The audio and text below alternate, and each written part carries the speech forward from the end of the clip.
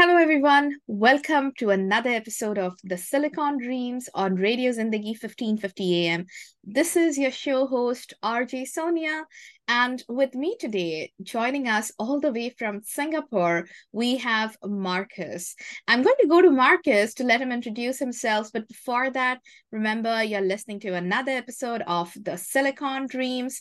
And today we are going to talk about the past, present, and future of the cryptocurrency industry and what all has it led to. So let's go to Markus, who is the head of research and strategy at Metric Sport. And we are so thrilled, Markus, to have you with us here in the studio today. I know it is morning in Singapore, so thank you for joining us. How are you doing, Markus? Yeah, very well. Thanks for having me, Sonia. Thanks for joining us, Markus. Besides the fact that you are the head of research and strategy, and folks, if you haven't read Markus' LinkedIn notes or if you haven't subscribed to his newsletter, go and look him up. And I'm going to ask Markus to share more information because these newsletters, the posts he shares, they are such amazing nuggets of information, especially when it comes to covering the crypto industry. I feel like everybody has to take a look at them. And I personally follow Markus's newsletter every single week. So it's the newsletter is not a paid newsletter, it's a free newsletter. So this is definitely not a shill for his newsletter. I'm not trying to sell his newsletter here.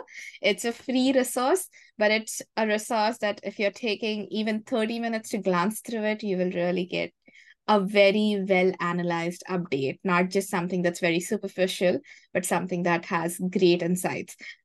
Now, I think I've done enough praise for Markus. Let's just go to Markus and ask him to introduce himself. Markus, would you introduce yourself to the fabulous audiences listening to the Silicon Dreams? Yeah, thanks so much for the praise. I didn't actually expect this. So I'm the head of research at a company called Matrixport.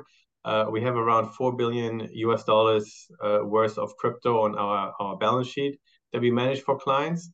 And we are like an institutional investment management platform, basically. So I'm the head of research. So I come up with ideas, market analysis. How should people invest? How can they make more with their crypto? And that's really our slogan. How can you make more with your crypto? And it can include everything from very simple, is it time to buy Bitcoin now? Is it time to take profit? Or to have like more complicated strategies of like call overwriting or even some other DeFi strategies. We look at everything like this. We publish, of course, research to institutional clients. But of course, some of the research we unlock, we make it free for everybody because we really want to help educate everybody in this space. And as Sonia was saying, actively on LinkedIn, wrote a book and so on, and publish really research every week, basically. Thank you, Markus. So first of all, folks, like Markus was saying, right, he works at a company where he is the head of research and strategy, and they have over 4 billion in assets under management. And he primarily is responsible for researching how the markets are doing. So they are able to keep growing Mhm. those $4 billion, right?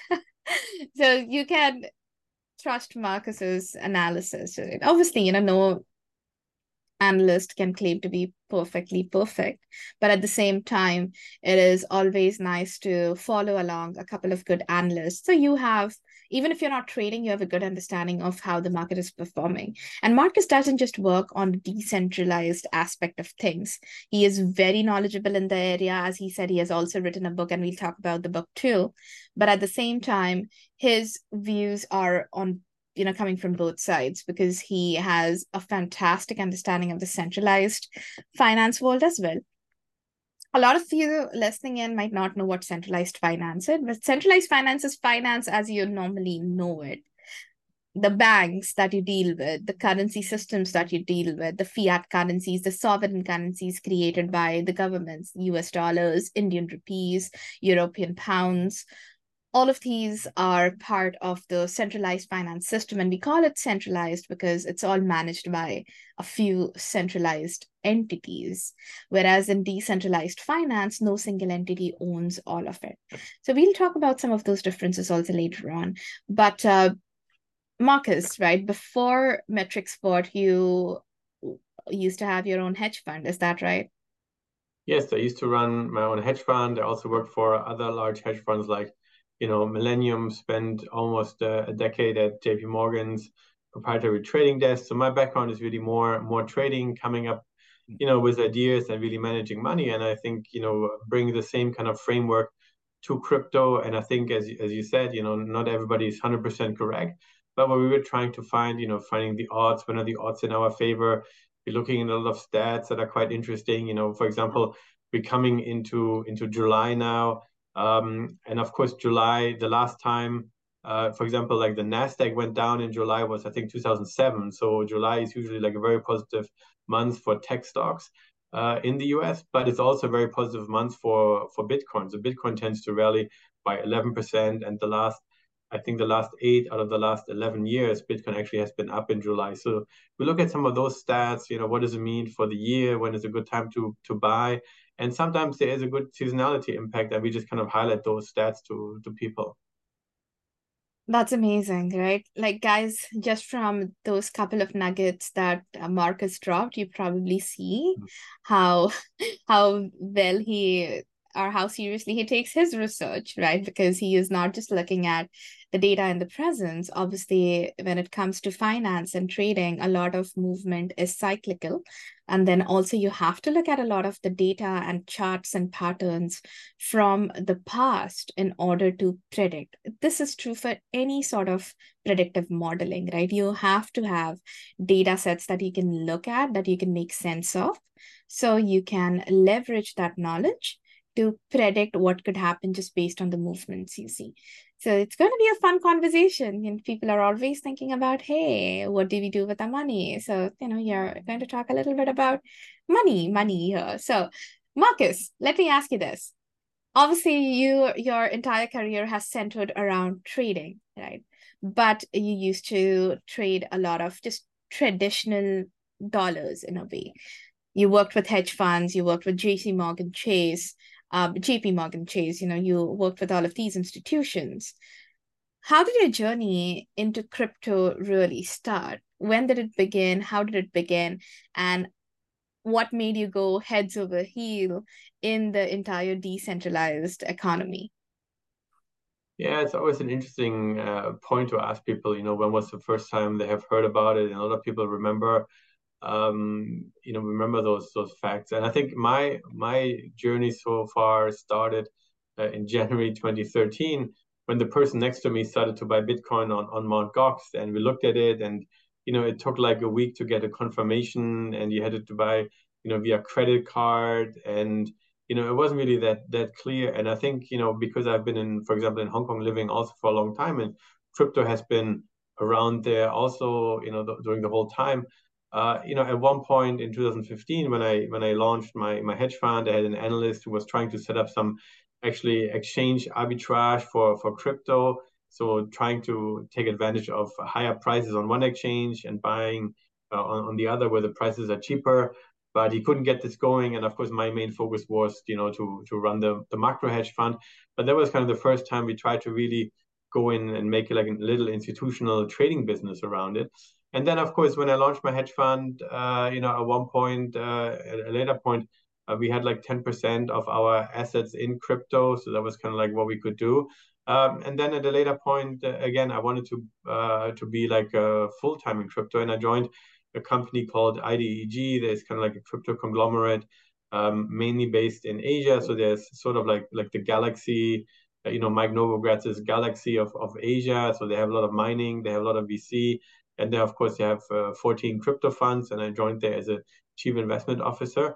And then I joined really, last year this company called Matrixport that was started by a guy called Jihan Wu, and he controlled at one point 80% of the Bitcoin mining machine market. So he has been, of course, one of the big OGs in this space, and it's just interesting to work with those kind of people that have really been all in really from the beginning of the industry and really have been instrumental in driving the industry tree up. So That's amazing. Obviously 2013 Congrats on completing a full decade in the decentralized industry. Guys, just for your information, Bitcoin itself was launched in 2009, and 2008 is when the white paper for Bitcoin had come out. And the founder of the writer, the creator of the white paper, the creator of Bitcoin is actually a pseudonymous entity. So we don't know whether it is a he or a she or a group of people. Nobody knows who this person is, and they are no longer active. Satoshi Nakamoto is the person who actually wrote the white paper. Person or a group of persons, I'm just going to say, Satoshi Nakamoto is actually the entity which launched Bitcoin. So Bitcoin was launched back in 2009, and then 2012 2013 is when it really started gaining popularity. A lot of people were talking about it, and as you mentioned, Marcus, right, you saw your friend or your colleague trying to buy Bitcoin on Mt. Gox. How was the experience, by the way? Because Mt. Gox was one of the first big crypto damages we have seen, right? And I believe some of the victims of Mt. Gox are probably going to start getting their money, some portion of their money back this year. But literally, 10 years later, if I'm not wrong, Mt. Gox went down just around the same time, right? I don't remember whether it was 2013 or 2015.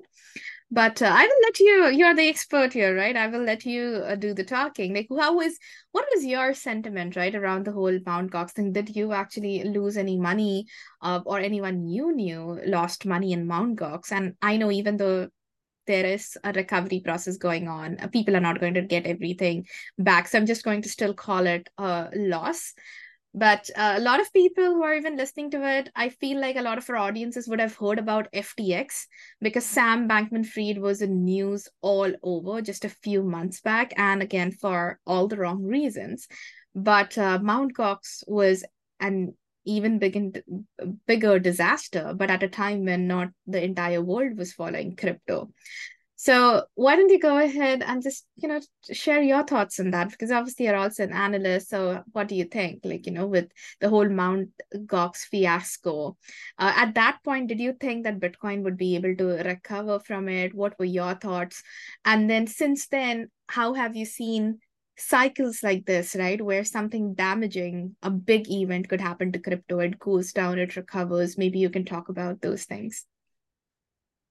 Yeah, I mean the Mt. Gox case is really, quite interesting because a lot of crypto has been lost, and apparently the exchange has been skimmed of coins for 2, if not 3 years, so gradually, and they didn't really notice this. And again, there was also an accounting issue. So they were managing Mt. Gox just with like 30 people, and they were controlling literally like 70% of all the trading volume. So again, we have like an exchange, a centralized exchange that controlled really the market with like 70% of all the volume. And I think it's really important to repeat this because over time we have seen when a few exchanges control really the market, they don't really last because something is always happening, something always goes wrong, be it the hack, be it some other misappropriation of coins and tokens. But it's almost like 10 years now, and of course it's a Japanese court, so maybe things take a little bit longer, and things were a little bit more complicated. But we are already hearing since like last year that apparently this year people should get their coins back. And first it was called, was supposed to be in January, then March, then June, and then September now. So this is like being pushed out a little bit. And while of course a lot of people are upset that lost tokens, but Bitcoin traded at like $500 back then. So a lot of people that are getting some money back might actually be handsomely rewarded, even they will not get all their money back. But I think the other, I mean, you made the comparison with FTX. I mean, Mt. Gox doesn't have so many, I guess, lawyers involved that are trying to reclaim the funds, right? And we already heard that the lawyers are probably going to spend like $1 billion, or going to get, they're going to bill the creditors of the FTX exchange probably like $1 billion if you extrapolate the money that they have been collected already so far into year end. So of course a lot of money is going to the lawyers, the U.S. court system. So it's a little bit different. But yeah, I think the Mt. Gox case was really interesting because it was also, another company was involved in the U.S. that was trying to set up, a fast amount gox to channel money faster into Bitcoin. And it was really like a time when a lot of things were really kind of like moving together. And this is in 2013. I think a lot of stuff happened during that year. Yes, it was definitely one of the more bullish times for we have gone through the bull and bear cycles, right, for the crypto industry. And I think 2013 was really that bullish time when a lot of things were being built, a lot of foundations were being laid. And it was important because, as you mentioned, even with Mt. Gox, it would take like a week for payments to get settled. And I don't know how people would do it, because a lot of the times people would literally put all of their money, and then, you just had to wait for a month to make sure that you get that money in Bitcoin back, right, into your wallet. I know a friend of mine here who had literally taken all of his life's worth, and a day before Mt. Gox went down, that is when he had all of his funds ready. And the next day, he was going to go and put all the money, his entire net worth, which at that time was $100,000. Now, his net worth is much more right now. But at that time, it was still like, all his cash and savings and everything he had, that was $100,000. And he was so bullish on crypto, he was ready to put all of that in Bitcoin. And Mt. Gox was the only way to really get it done. He was going to talk to a broker the next day. And, it's just like a day before that the entire Mt. Gox came down stumbling. So he was just saved by a single day, to be honest, or else he would have put all of his money. And then when you take all of your savings, and that's why we say that, obviously don't put all your eggs into the same basket. But people are enterprising, they want to take risks, right? Sometimes people are so bullish on something, they'll go and put all of their money on it. So those things could happen. But anyway, I'm Well, just glad. but you could also argue, right, if he would have put the money in, right, and maybe half the money would have been lost, maybe that would have been fine, right? Because he would have not been able to sell the $50,000 he had still in Bitcoin. And again, Bitcoin prices, were like $500 at the time when the Mt. Gox exchange went under, I think. So maybe he would be, had like several million now, right? So I think you can argue like two ways. It's really like the difference, how do you lose the money, right? Do you lose the money because the exchange goes bust, or do you lose the money because, there's a misappropriation of coins and everything? But I think the other interesting aspect is, initially when people wanted to buy on Mt. Gox, they needed to send money into the personal bank account of the CEO because they didn't have a company bank account. I mean, this is also like crazy to like imagine if he would just send money to somebody, I don't know, like in Japan, right, into his It's a personal big bank account. trust issue, right? Yeah. I mean, Bitcoin, all DeFi is supposed to be a trustless ecosystem. But here, Yeah. when you're sending the money to a single person, it's a lot of trust that you have to have in that person, that, this person will change your money and give you back your money, because there were no regulations. Today, I feel like Japan has one of the best regulations, right? In the crypto industry, at least they are regulated. They can make sense of things. Like with the whole FTX fiasco, if I'm not wrong, Japan is the only place where all the investors are getting all of their money back, right? Even with the downfall of FTX. But yes, I'm sorry, I Yes. didn't mean to interrupt.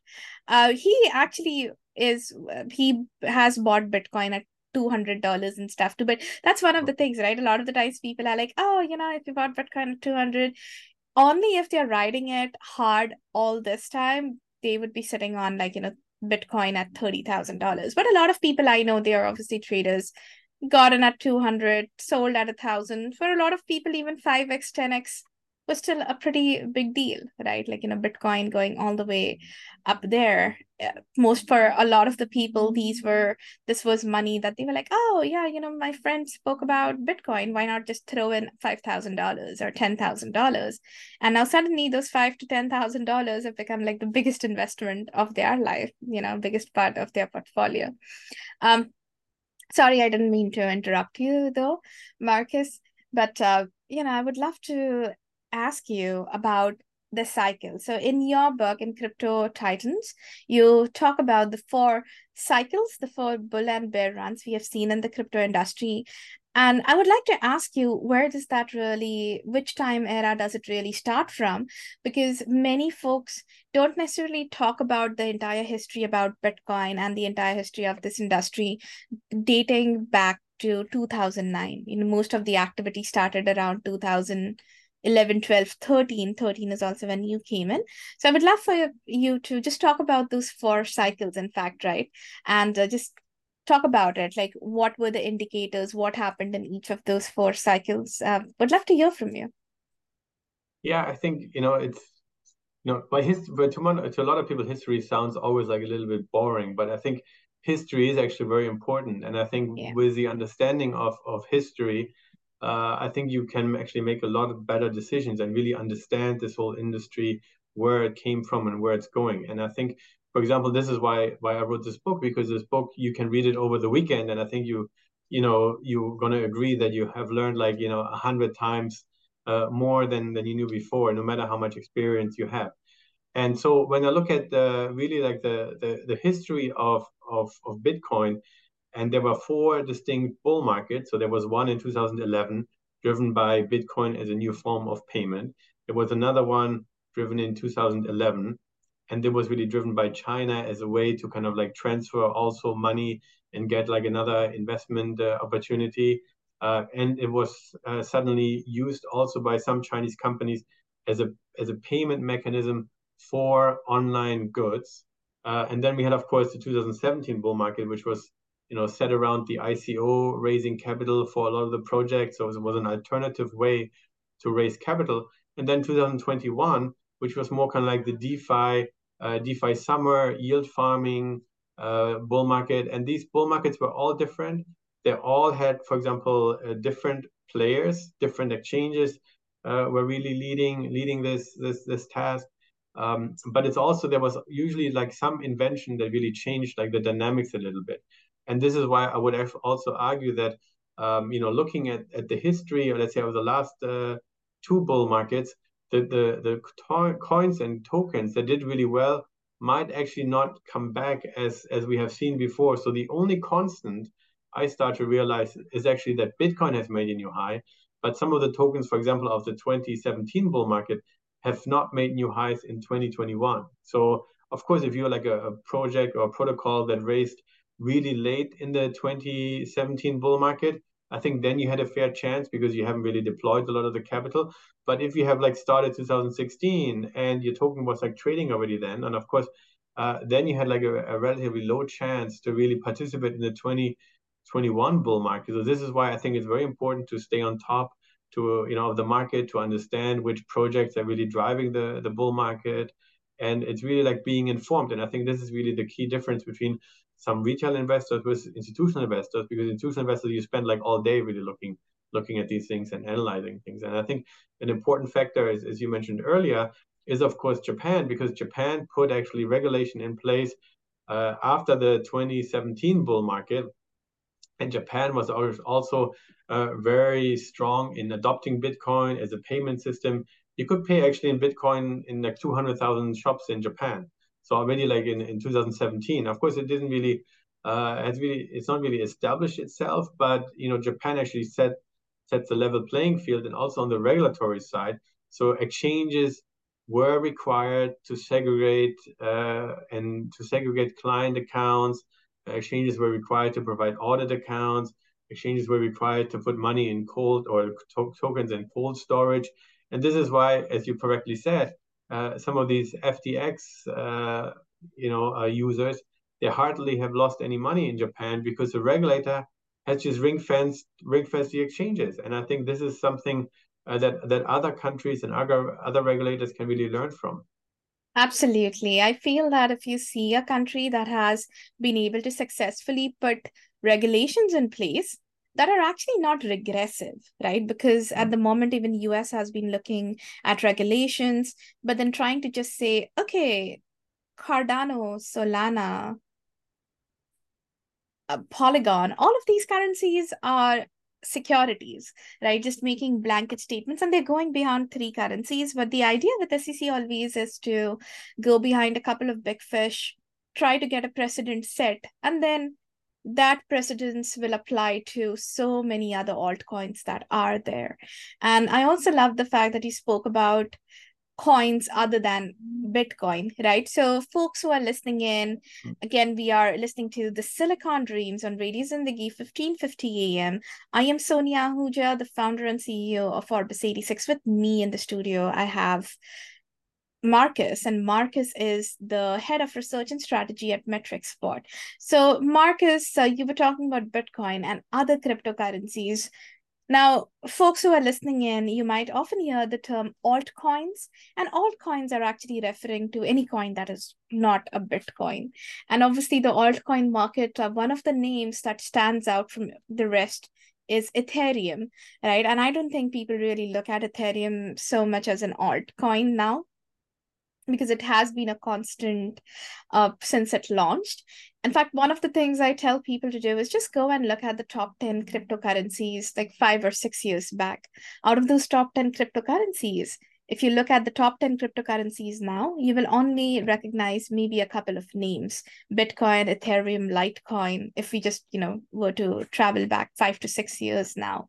And even the Litecoin momentum is obviously much slower. Many people who are listening in to the show might not even know what Litecoin is. So yes, these markets, as Markus was sharing, it is a cyclical market. And then, people who are investing in it, look at it, are trying to break it down, trying to find patterns. Before we move ahead, Markus, I want to ask you, what kind of a market are we in right now? Is it a bullish market or a bearish market? Well, I think it's a bullish market, right? We had, of course, a strong rally, but it might not be a bull market, right? Because I would define, normally I think in traditional finance, a bull market is defined as long as or as soon as the S&P rises by 20% from the low, and it's a bear market as soon as it drops 20% from the high. And in crypto, I think, because we have a lot of moments, a lot of months, a lot of quarters when actually Bitcoin rises by 20%. So we would probably have like 100 bull markets. And of course, you cannot analyze them. Some of them are really driven by, by just some flows. So you need like a longer and a stronger story. And I think this is what I was really trying to identify with the book, is really like, okay, what are the real bull markets? And the bull markets in crypto are not really just like up 20%. They're really up a few 100%, right? So for example, the bull market in 2013, it was a rally of like 5,400%. So it was like, like a monster rally. And there were like, various factors that really drove this. On the one side, of course, we had the European debt crisis. So Cyprus was bailing in depositors. So it's a little bit similar to what we heard with Silicon Valley Bank, March this year. But we had this already like happening in Cyprus, and it was a big factor of adoption. Other issues was, of course, in 2013 that China was a big supporter of Bitcoin and opened it up, and various factors. So it's really these four bull markets that I've just mentioned: 2011, 13, and 17, and 21, that were really like the big drivers for the crypto market. And I look at it right now, we are, of course, in a pattern where we had the tailwind last year from the Fed hiking interest rates. And since November, December last year, we actually are in a bullish pattern, but it's not really a bull market. And there are two factors, I think they're the big drivers right now. So number one is, of course, the Federal Reserve in the US has sort of like stopped hiking interest rates. The market has anticipated this. I would argue they probably can pause here and have paused for the remainder of the year. And I think this is setting off, some liquidity that is really finding its way into Bitcoin. But the other interesting aspect, people talk about the halving cycle, which happens every 4 years. So the miners get less rewards for the so-called Bitcoin puzzle that they mine, and then get these rewards in terms of Bitcoin as rewards basically paid out. But the analysis I've actually done is, the mining event, or the halving event, 15 to 16 months before the event, Bitcoin tends to bottom. And of course, we don't have too many data points because it's relatively new. It's just like, let's say, like a decade of history. But this was kind of like setting the kind of like the estimated low for December last year, and Bitcoin was like at 17,000, and we wrote a report about it. And of course, we made this also like public, so people like are aware of it. And it was covered, of course, in many of the major crypto news outlets. But that was kind of like our I guess call it our kickstart, our rocket launch, where we said, what, historically November, December, 15, 16 months before the halving, which is expected kind of like March, April, May next year. So it moves a little bit because of the transaction counts that is important to determine. But this is when we started to write a report about it, and we look at a lot of those data points, and I can name you many, many more for this year that are mysteriously really worked, most of them. And this is kind of like how we approach the market as well. Thank you. A lot of people, thanks for talking about Bitcoin's halving cycles, right? Many people aren't aware about how that functions, what is happening. I do want to ask you that obviously we are in sort of a bullish market right now. Bitcoin, again, is back up above 30,000. It has been struggling to maintain that 30,000 floor, though, for a little bit. It creeps over 30,000, then it tends to drop back down. So we'll see, how long it can hold the 30,000 floor, and if from there we can see a rally, I think there would be more bullish sentiment entering the market in general. That being said, though, when we are talking about the momentum of the crypto market, do you feel that the momentum of the crypto market is mainly driven by just Bitcoin? And in presenting that view, maybe you can also talk about the total market capitalization, the total market cap of the crypto industry, and what percentage of that is Bitcoin's market cap? Yeah, good point. I mean, Bitcoin itself is around 58% right now of the crypto market. And of course, this has been rising from last year, from a low of like 40% or even, in the mid 30s. So Bitcoin has become actually, of course, at the beginning, it was just Bitcoin, and then more altcoins came, other coins came. But it has really, seen a big revival where we really rallied from mid 30s to now 58%. And the total value of the crypto market is around 1.3 trillion. At the peak, we were around 3 trillion. So we have dropped, let's say, like 50%, a bit over 50%.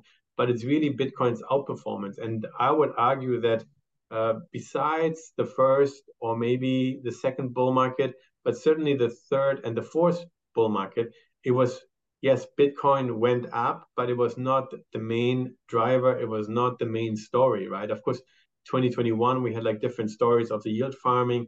We also had the NFT craze. So these are like projects and protocols that really went up multiple times and was really like the headline grabbing. It was really, maybe Bitcoin was for the institutions the easiest way to get in.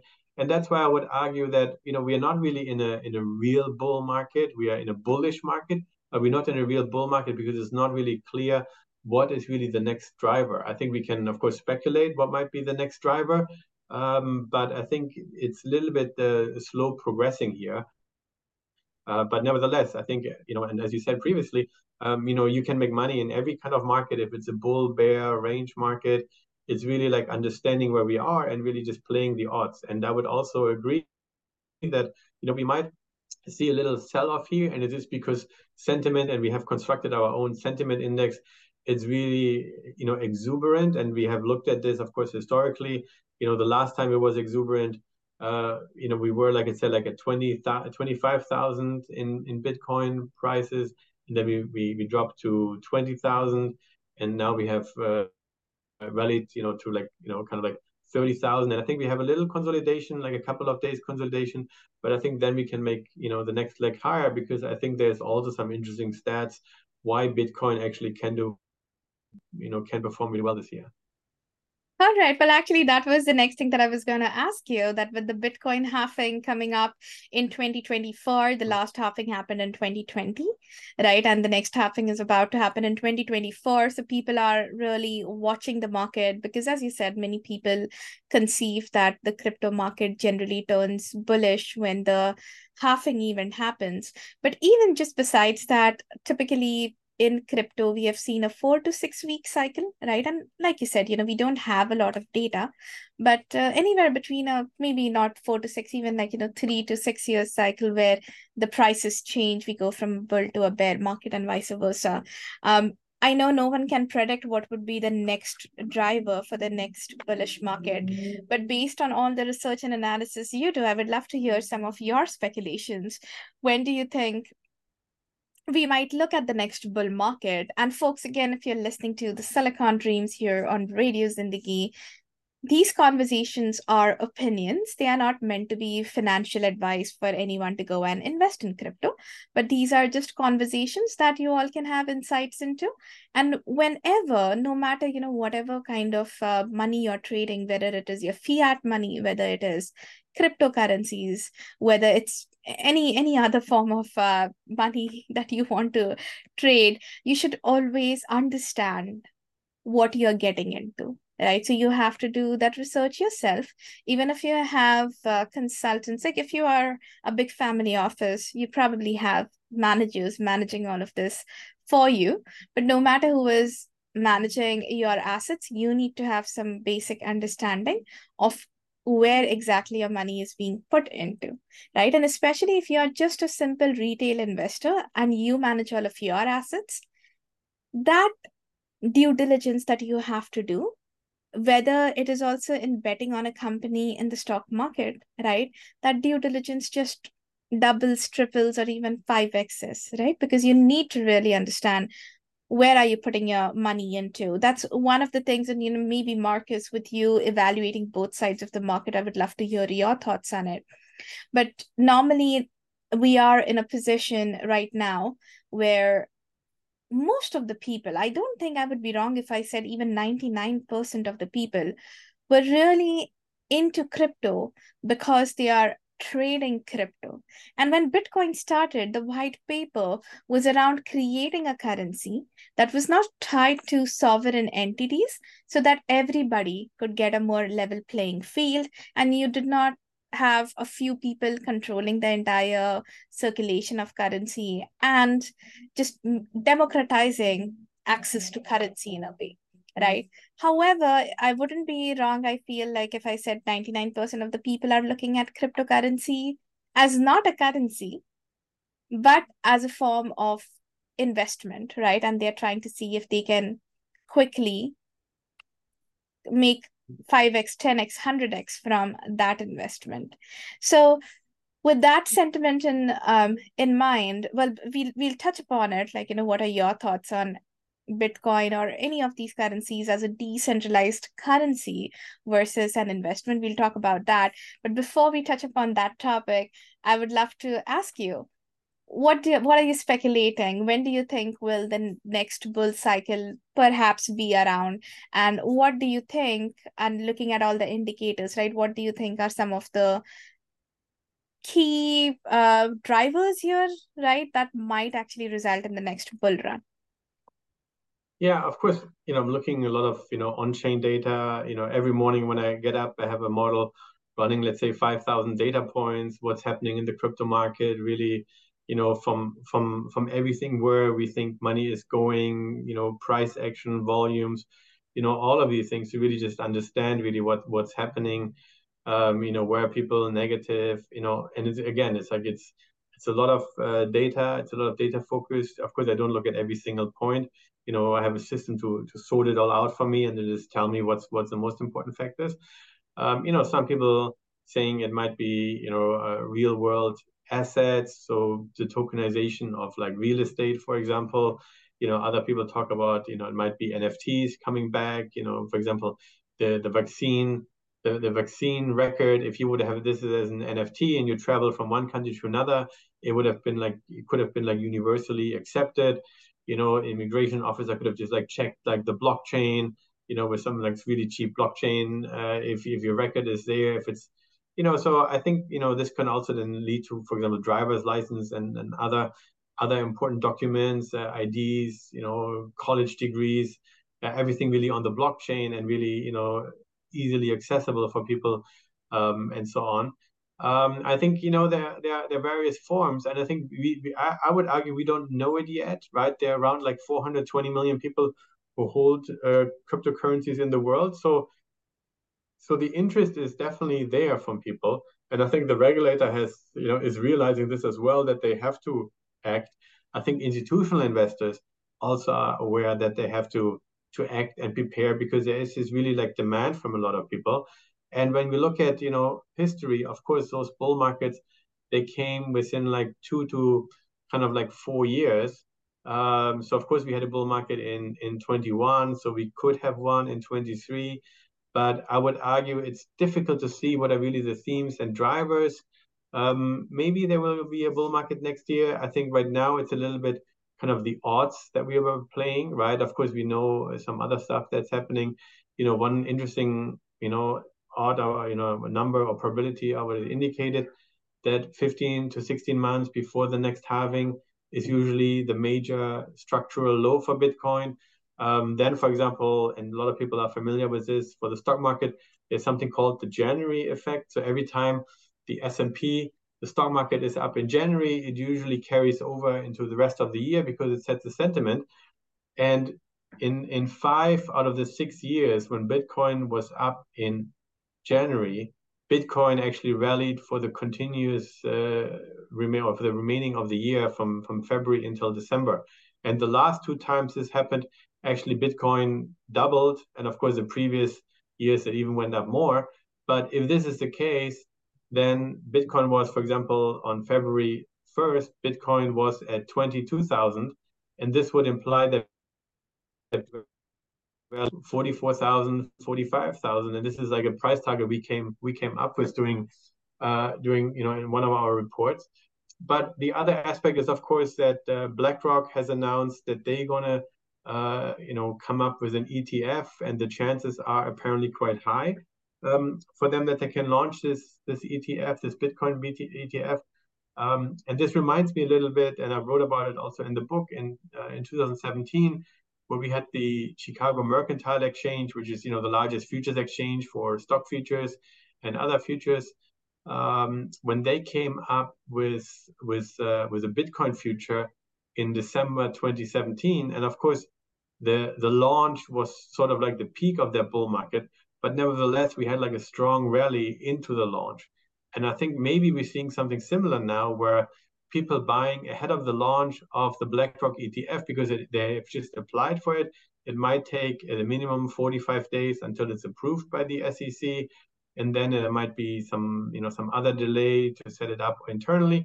They're already running this strategy from like last year for like their private clients. So I think there is an argument, that they can bring forward to the SEC that operationally they're all sound. They have tested this, but nevertheless, it might still be a couple of months or maybe a quarter or 2 or 3 away. But maybe the market runs into this event and really rallies strongly, because we have seen this in 2017 as well. So, folks, if you haven't heard about BlackRock, you can obviously go and Google them.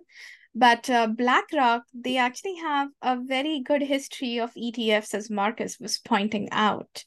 So first of all, BlackRock right now, I think they have about 1.3 trillion, but yes, north of $1 trillion, guys, $1 trillion in assets under management. So BlackRock isn't just some other firm, that has been around for just like a couple of days now, right? They have been here for a few years, decades. They have northwards of $1 trillion in assets under management.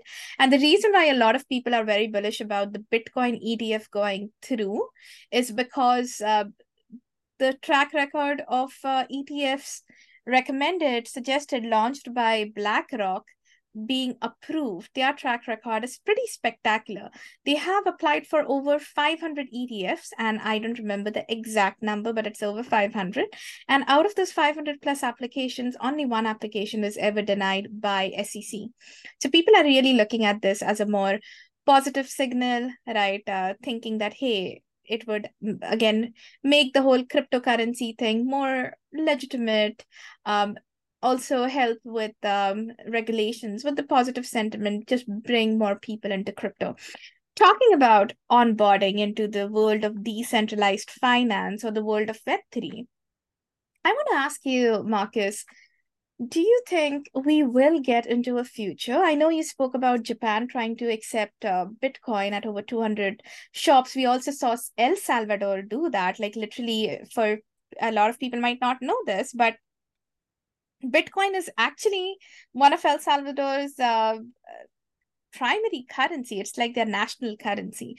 So they tried to do that. They tried to create systems that people could pay with Bitcoin, but we haven't really seen any successful implementation of cryptocurrency being integrated into our daily lives, where you can go and use it as a currency to pay your workers, right? To pay your maid, let's say, to go to a grocery shop and buy groceries, to pay for your tolls and tickets.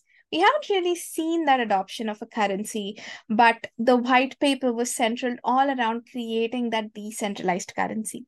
So, in your view, Marcus, do you think this will change? And if yes, how long you think it might be before cryptocurrency, maybe it's not Bitcoin, but maybe some other currencies, they become a form of trading? And the reason why I said that, personally, that this is just my opinion, obviously the amount of research I do, or it is very negligent, right, compared to the amount of hours you're spending researching. So again, as a person who has been in the Web3 space for a couple of years now, I feel like Bitcoin has achieved that status of digital gold.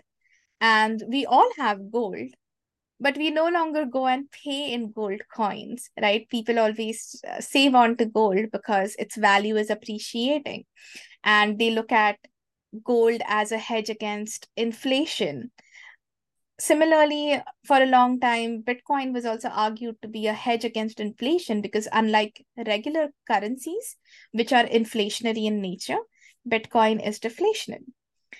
That being said, what are your thoughts? Do you think we'll ever get to a point where cryptocurrencies become mainstream? A mainstream currency, I should say. Yeah, I mean, look, we have many different currencies in the world, right? Some successful, some less successful. Maybe, technology just takes a little bit longer. I mean, there are like 420 million people, as I was saying earlier, who hold cryptocurrencies. So I think you can argue that a lot of people actually, hold this currency because, how many people are holding, British pound, for example, right? Is it, I don't know, is it 100 million? So it might be already one of these currencies that has been, being adopted already, but maybe there needs to be some upgrade because even like the Bitcoin version of 2008, it has gone through some various upgrades and it might be upgraded from time to time as well. And a lot of people are not aware of some of those upgrades. Again, I wrote about a little bit in the book as well, because it's just to help people like understand. Because yes, there can only be produced like 21 million bitcoins, but of course, the usage and some of the underlying code that can be like altered a little bit. And changed and really make it a little bit more user friendly, right? So the question came actually up a few years ago: is Bitcoin going to be a store of value, or it's going to be more a transactional currency? And of course, there have been various proposals, and then there is a committee to vote on it, and some of the miners can vote on it because they have they have a lot of power in deciding where Bitcoin is going. And that's why we have seen some forks, right? We have some forks of Bitcoin Cash, for example. And we have seen other forks, Bitcoin as V as well, and so on. I think it's really, I think to be optimistic on Bitcoin is a little bit, in my view, to be optimistic on humanity, because I think humanity is a lot about technological innovation. And I think there are so many people working on some upgrades. So many people working in Web3. So many universities are really teaching the subject now. People are interested in blockchain. I think there is this enormous interest in it. And any event I go, be it like a private event, be it like an event, like a school event, for example. If people or parents, know that I do something in crypto, everybody suddenly wants to talk about it. I mean, it's I guess if I would be a lawyer, people maybe want to talk about some cases that they maybe have been like personally involved with. But I think crypto, everybody has an interest, and I think everybody is curious. Everybody wants to learn. A lot of people are a little bit afraid to learn, and I think nobody wants to pick up a book and like what is blockchain and go through some hard numbers.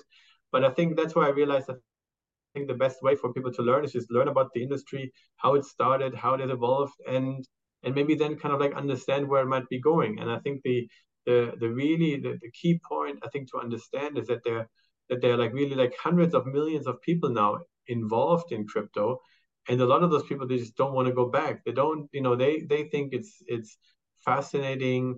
Uh, we're using a lot more technology in our lives, so the only constant is really that money has been stayed more or less the same for hundreds of years almost It now. is ripe for disruption, right? Don't you feel that economics, Yeah, the world economics is actually ripe for disruption now? yeah. Well, Markus, it was lovely talking to you. Before we conclude our episode for today, I would love for you to spend a couple of minutes talking about your new book. Where can people find this book? The book, guys, is titled Crypto Titans. I'm going to let Markus go and talk a little bit about his book. What can the audiences who are listening to the Silicon Dreams here expect to find in the book, and where can they go and get a copy of this book? Yeah, thanks, Sonia. So the book, Crypto Titans, How Trillions Were Made and Billions Were Lost in the Cryptocurrency Market. So it just came out, last month. It's a very well-researched book. It has more than 330 references. It's actually 360 pages.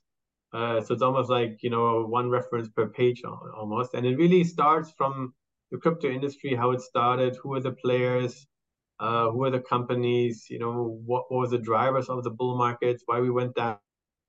And yes, regulation has come before. And I think, it turns out like a really good reference book because, as I was saying earlier, we're talking about the BlackRock ETF being a big driver now.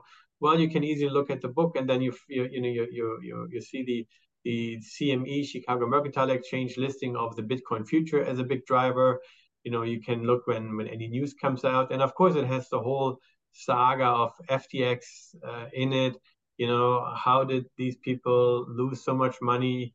How did they steal so much money? Again, the book is really up to date also because it came just out. But a lot of those events of the trial that's coming up with Sam Bankman-Fried, that's coming up in October. So everything that has been like revealed over the last few weeks, it's actually all in the book. Also about Binance, why is Binance important? Why Binance grew so quickly? What was the number one trigger that really made Binance from a 10% market share exchange to a 25% market share exchange? And there was one event that happened overnight very quickly, and that really put Binance on the spot. And I think the book really tries to identify a lot of those events that turned out to be like big turning points. And I think this is very important just for people to understand. And, you can get it on Amazon. You can probably get it in your local bookstore. Amazon is, of course, the easiest thing these days right now. It's available in Kindle, in hard case, or in paperback. Well, I was going to ask a question as to, what was that event that happened that just skyrocketed Binance. But you know what? I'm just going to let people go and buy the book and then figure it out because I'm Yeah. pretty sure a lot of the listeners would be curious too. Okay, what was it that happened? So guys, go and take a look at the book. And again, Markus, if you don't follow him, go and look him up on LinkedIn. Markus, would you like to share your details? Where can people give you a follow on socials? Yeah, so on socials, I'm most active on LinkedIn. So it's really, Markus Thielen, and I'm sure you can leave something in the show notes, but Thielen is the last name. You can find me there. On Twitter, I'm on DeFi on Target. That's my Twitter handle. And that's really, where I'm most active. But it's really like on LinkedIn. Yeah, I think that's the best way to get in touch. All right, so folks, you can look for Markus Thielen on LinkedIn. Again, it's Markus if you're looking for Markus. Normally, people might use a C. It's Markus. Markus Thielen. Thielen. Go and look him up. You will obviously benefit a lot from reading all the analysis that he posts on a very regular basis. I have been personally enjoying that. It's a lot of great learning points. Obviously, that knowledge is freely accessible, which makes it that much more valuable because you're not paying any costs to access the really detailed breakdowns and stuff that he shares. He summarizes it really nicely. So, I'm always looking forward to that newsletter of yours too, Marcus. And with that, folks, we are coming to a close of our episode today. Marcus, thank you so much for joining us today on the segment of the Silicon Dreams. And everybody listening in, this is your RJ Sonia signing off until next time. And again, if you're in the world of crypto, you're in the world of Web3, if you're trying to get into the world of Web3, be safe. We are still in uncharted territories. And remember one thing, not your keys, not your crypto. So try to go and Google this phrase, research it a little bit. And I would say at this point, I'm still going to tell people enter at your own risk. Even though I've been in the crypto space and I'm bullish on it, yet when folks come in, we want to make sure that you're not just coming in because of an emotional high, but you come in after doing some well-founded research. And that is the reason why, I'm so glad to have Marcus, who is an amazing analyst on both sides of finance, centralized and DeFi, join us on the show today. All right, guys. So this is Sonia signing off. Take care. Stay safe.